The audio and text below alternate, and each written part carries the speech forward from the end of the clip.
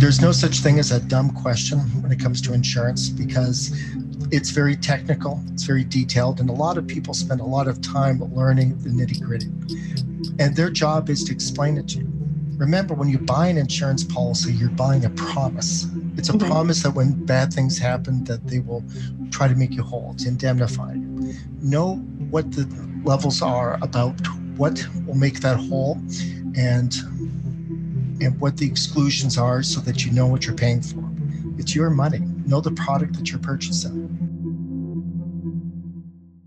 Hi, everyone. You're listening to the Child and Nature Alliance of Canada podcast. I'm one of your hosts, Charlene Aloria, and I'm the Communications Coordinator here at CNAC. If you'd like to learn more about what we do, please check out our website at www.childnature.ca. I'm joined here today by Michael Law. With nearly 30 years of experience in the insurance industry, Mike has progressed throughout his career to his current role as Vice President, Specialty Programs and Associations with Frank Cowan Company. He specializes in people helping people in the not-for-profit world. Today, Mike and I will be talking about forest school and insurance. Hi, Mike. Thank you so much for joining me here today on the Child and Nature Alliance of Canada podcast. How are you doing today? Hey, Charlene, I'm doing really well, thank you. It's been a good week, and I've been looking forward to doing this podcast with you. Thanks for having me on. Thanks for agreeing to jump on with us. We're really glad to have you here and to really get deep or as deep as we can into the topic of insurance and how it relates to the forest school sector and, nature-based programs. So I am going to start this off with a little disclaimer about myself. I know next to nothing about insurance. So please feel free to, provide examples or ways to explain things that maybe someone who's new to this sector might be able to understand them. Not going to assume that folks listening at home are in the same boat, but that's probably just for my understanding. No problem, Charlene. And if I'm not being as clear as I should, please feel free to ask additional questions. Will do. Thanks. All right. So navigating the world of insurance. For me, it seems a little daunting. Is navigating or is insuring a forest school a difficult process? It depends if you're prepared. If you're able to tell your story and tell your insurance underwriters and your broker what you're doing and how you're keeping people safe, it should be very easy for you to get insurance. You have the RBAT, which is the risk management guideline that's already on your website and available to your practitioners. And if you're following that, it's going to be really easy for you to get it, assuming that you've got the right story to tell. The only time I've seen operations that are having trouble in finding coverage are those who are calling on a Thursday and saying that they need coverage for tomorrow for some event or trip that they're doing, or for those who don't tell their full story. So for example, I can go onto Amazon and I can make a pretty quick order for Christmas stuff. After this podcast, I intend to do that to get my wife's Christmas present. But insurance isn't like that. We're very much in the older technology. So we will need a little more time. Other stories that I've heard would be that we're told that someone's going out on a trip to some lake in the middle of nowhere, bringing 6 kids, and they're looking for insurance. That's not going to spark your underwriter's attention. What will is when you say it's a canoe trip. There's 3 canoes. We've got a licensed lifeguard in each of the 2 outer canoes, and we've got the strongest swimmers in the middle canoe with the weakest swimmers in with the lifeguards. Those are 2 different stories, and that story will help you get your insurance. Yeah, thanks so much. I was actually wondering if you could explain a little bit more about what you meant by telling your whole story. So let's say I was looking for insurance for my forest school. How would I best do that to help you understand my situation and what I need covered? Oh, that's a brilliant question. Thank you. What you want to do is you want to tell the insurance company what you're doing, why you're doing it, and how you're keeping everyone protected. You want to paint a picture to the underwriters so that they're thinking about what exactly their exposure is when they put their $1 million or $5 million or whatever the magical number of their capital on the line for it. The more detail that you give them, showing that we know what we're doing and we're going to do this in a safe way, the more comfort level they have, and the faster they'll respond to you, and the better the pricing and terms will be that you'll get from your insurance company. Great, thank you so much. Better. So what types of things should I prepare beforehand? I would prepare by looking at the RBAT. Okay. I would review that and make sure that I was following all those guidelines. If you're actually telling an insurance company that you're following the guidelines in the RBAT, which, full disclosure, Frank Cowan company personnel, Barb Schickta, our Vice President of Risk Management, helped to author, that tells a really complete story about some of the risk management guidelines that you're doing. I would prepare to tell my story or email it or put it in the submission of here's the program that I'm doing. Here are the details of what I'm doing and why I'm doing it. For example, I was touring a forest school that I'm familiar with in Ottawa, and they took me for a trip. We went out to the yurt, and I looked over at the wood stove that they had in it. I said, wow, that looks certifiable. You could get that wet certified. It is to code. That is different, telling an underwriter that you've got the yurt with a wood stove that's certified versus I have a yurt with a wood stove. On the way to the yurt, we went through this path, and we were all held hands, and we were they called it a snake. And we were doing that to make sure none of the kids actually reached down and touched the poison ivy, because it was poison ivy near the trail. I thought that was great risk management. What they didn't tell me, and I saw on the trail, was they put a sign in front of the poison ivy, identifying it. This is poison ivy, don't touch. But that way that the children can learn this is what it looks like and why you don't want to touch it while keeping them safe holding hands. You want to tell the underwriter that part of the story rather than you're taking them just in the forest in an area where there might be poison ivy or people might worry about that. Those are the different stories that you can tell that show your underwriter how much thought you put into this and how safe your entire program is going to be. Yeah, that makes so much sense. So what I'm hearing from you is that this requires like some time to sit down with your staff and really think through the risks that are available and how you will keep children safe. Is that correct? Like, this is not something you can do in a night. Correct. This is something you don't want to do in a night, because if you do it in a night, you're going to rush it and you won't be giving the best story that's out there. I would say take some time, talk to your team, and I'd do it over a couple of sessions so you have the opportunity to come back at it and think, what more have I thought about since we first talked about it that I can tell someone?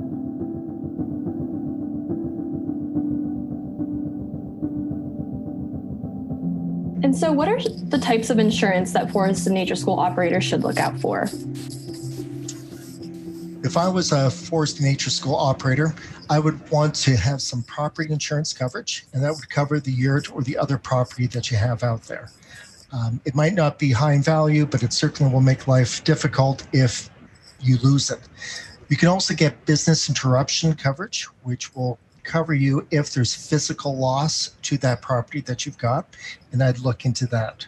It's important to know business interruption does not cover things that are not physical in nature. So the fire will be covered. If your property is flooded, business interruption will be covered. But if you have a contagion or a pandemic, that would not be covered. I would look for liability, including abuse. And liability is when you're responsible for negligence. Someone has done something they shouldn't have or did not do something that they did, and then someone got hurt. They either suffered a bodily injury or someone else's property got damaged. Abuse is a very specialized form of that, and that's what you want to use when you've got the vulnerable, in this case, children. And it protects you if your organization, if it's alleged that they've allowed abuse to happen to one of the children in your care, and this will help to defend you against that. So I would certainly get that. If you've got directors and officers, I would get directors and officers liability coverage too. You are personally liable as a director for all companies in Canada. I am on the board of a not-for-profit myself, and that was one of the questions I asked before I joined. What is our directors and officers liability? Because as much as I want to help out the not-for-profit, I don't want to explain to my wife why we're getting sued personally for something that's happening. Legal expense is another one that I would suggest for a not-for-profit. And the reason for that is abuse policies tend to be policies of negligence. So if someone is actually accused of abuse, you would not actually have coverage for the actual alleged perpetrator unless there's a criminal reimbursement clause built into that. So by having legal expense, you can actually have an insurance policy fund the expense for failure to follow a provincial statute or for the Criminal Code of Canada. So if, God forbid, a volunteer gets accused of abuse and they didn't do it, they don't have to put up thousands of dollars to mount their defense to prove that everything's okay. You can get an insurance policy to cover that. Great. Thanks so much, Mike. Thanks. That's a really great way to explain all these different things. And I'm sure it'll be really helpful to those folks listening at home. And so tell me if this is, I don't believe that there are dumb questions, but when I'm looking at, like you have $1 million in insurance, $5 million in insurance, what does that actually mean? What is that? Yeah. What does that even cover? Perfect. If we're talking about liability insurance, which I think you are, what that covers is up to $1 million for each occurrence or up to $5 million for each occurrence. And an occurrence is defined as when someone actually sues you. There's also going to be an aggregate limit, which is the most an insurance company will pay out in any given policy term, which is typically a year. So if you've got $1 million coverage, it tends to cover you for your defense costs and then for compensatory damages if you actually lose the case. So compensatory damages could be what's called special damages, which would be out-of-pocket medical expenses. So say someone is found negligent because they didn't clear the parking lot of a forest school and salted, and someone fell and they broke their hip.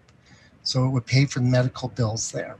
There's also general damages, which is another part of compensatory damages.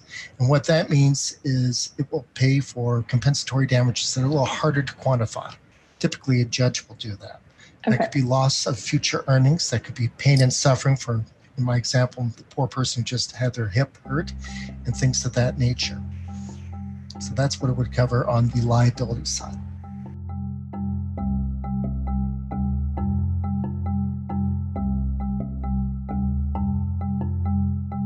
We would be kind of remiss to not have this conversation and talk about how COVID-19 plays into all of this. It's still our current reality.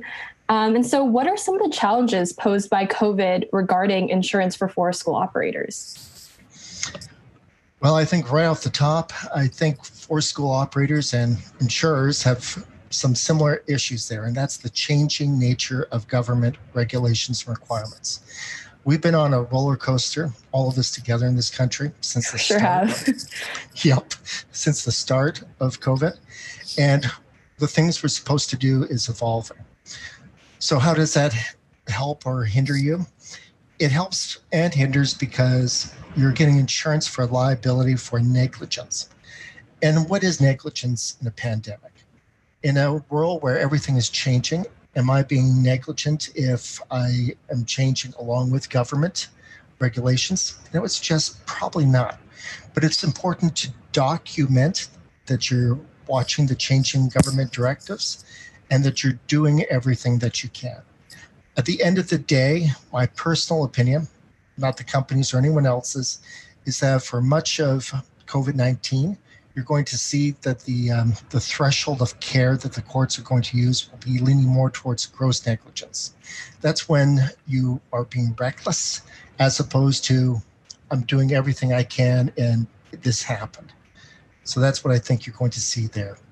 Further, you've got government influence because the government doesn't want everything to shut down, in particular for nonprofits who are helping the vulnerable. And so you have limited immunity legislation or directives in 3 provinces now, in British Columbia, Ontario, and Nova Scotia. And that looks like it's going to move the threshold again towards gross negligence. But of course, you can still be sued. Anyone can be sued over anything. And the question is, what will the court determine is regular negligence versus gross negligence versus something that you've got immunity on? And that's all that we're going to be watching going forward. That actually brings me to my my next section on Yes, please. On COVID. Insurance, what's happening there? So insurance has got some heavy losses internationally, led by Lloyd's of London, who is on record for over $6 billion in COVID losses, largely through event cancellation and other pandemic type insurance. When you couple this with interest rates that are near zero, you have insurance companies that are worried about losing lots of money and not able to make up money on the investment side. That in part is driving our hard market right now, which is changing pricing and increasing pricing, but it's also being driven by climate change. But I'm going to come back to climate change a little later. Let me carry on with the COVID. So what you're seeing is led by Lloyd's of London. There are some new exclusions that are coming in. On property, there's a virus or bacteria exclusion that I'm seeing. And that's in Canada, that's more of a clarification that business interruption is only triggered by physical loss to your property, unless, of course, you specifically bought some form of contagion insurance. It was available. It's not really available now based on COVID, but it was expensive and only a couple of markets were providing it. Of concern, though, are the new liability and casualty exclusions. So these might cause some pain. What it means is if you've got a communicable disease exclusion, and I've seen that out in the marketplace, that would exclude all losses that you are found negligent for all communicable diseases. So that could include COVID, include SARS, MSRA. Frankly, it might even include the common cold and the runny nose. There's a second group of exclusions that I've also seen called the communicable disease outbreak exclusion. And what this does is it will exclude losses caused by negligence from declared outbreaks, of which COVID-19 would be one. And it would also exclude other outbreaks. So there's a new outbreak of SARS or MSRA or something like that that would be excluded. But your standard illnesses and communicable diseases would not be picked up in that particular exclusion. At Frank Cowan Company, our current plan as of today for forest schools is we're not putting on some of these casualty exclusions. Now, I also wanted to mention that the casualty exclusions comes in different areas. So liability would be for your operation, and that would be an exclusion if you are negligent for bodily injury or property damage caused by a communicable disease. But the one I would pay attention to is directors and officers. Because remember, as a director or officer, you are personally liable. So you want to be aware if there's an exclusion on your directors and officers that makes you personally liable. Mm-hmm. If there's a communicable disease outbreak exclusion or a communicable disease exclusion. Thanks so much. And you mentioned climate change. Where were you going with that? With climate change, that's also driving the insurance marketplace. In the last decade, we have had more large losses due to climate change than in previous recorded history almost. You've got a number of our top 10 most expensive losses happening recently, and it's being driven by climate change. In 2020, you're looking at a large hailstorm in Calgary, which was very localized but caused a lot of damage. You've also got Fort McMurray that a few years ago was hit with the most expensive loss in Canadian history. And then they got hit again with a flood when ice was building up on the river.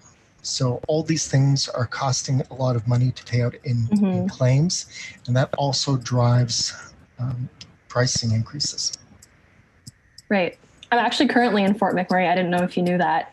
I didn't. How are things there? They're going great. It's pretty quiet here. I'm originally from Ottawa and moved here because of a partner's job here in Fort McMurray. But I used to be based in Ontario, but now I'm here. Loving it so far. Perfect. I've never been to Fort McMurray, but I certainly have heard great things about it from people who I know. So that's awesome. It's a really nice area. Did some camping. I'm loving it here in Alberta. So you mentioned something that I think we should, if you don't mind, I think we should go back on a little bit. You mentioned the importance of just documenting what you're doing during COVID. Why is that so important? It's important because if someone actually sues you for negligence and takes you to court, they're going to say that you didn't do things that came up to the standard of care. And in the court, it's not what you say to the court that matters, it's what you can prove to the court that matters. Right. So if I go to court and I say, but I was changing as the government guidelines were changing, and the plaintiff's lawyer says, no, you weren't, it's better to have actual documents that say, on March 17th, here's what we did. On April 15th, here's what we did. And you have it in document. You have it in writing that these are the actual things that we're doing.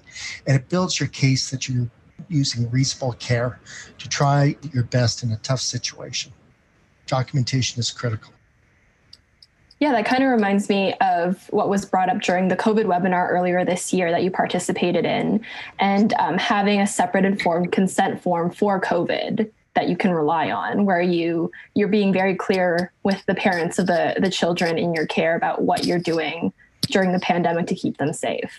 Oh, absolutely. That's a fantastic idea, because right there you've got parents who are signing off on everything that you're doing, so they are agreeing that it's reasonable, and it's tough for them to come back later and say it was not. That's a great idea. Great. And so, Mike, could you talk a little bit about the importance of knowing your insurance coverage? Yes. It's important to know what you're covered for, because the worst time to find out what you are covered for and not covered for is when you have a claim. Right. You want to know before the claim happens, here's where my coverage is, here's how much it's for, and what's going to happen should something bad happen. You really want to spend the time with your broker to go over your policy and ask questions. Make sure you have a robust understanding of what will be covered and what will not be covered. Great. So it's really just don't be afraid to ask questions and really get to know what you're covered for. And that way, when the time comes, if the time ever comes, you know what you're protected for. Very true. There's no such thing as a dumb question when it comes to insurance, because it's very technical, it's very detailed, and a lot of people spend a lot of time learning the nitty-gritty. And their job is to explain it to you. Remember, when you buy an insurance policy, you're buying a promise. It's a promise that when bad things happen, that they will try to make you whole, to indemnify you. Know what the levels are about what will make that whole, and what the exclusions are, so that you know what you're paying for. It's your money. Know the product that you're purchasing.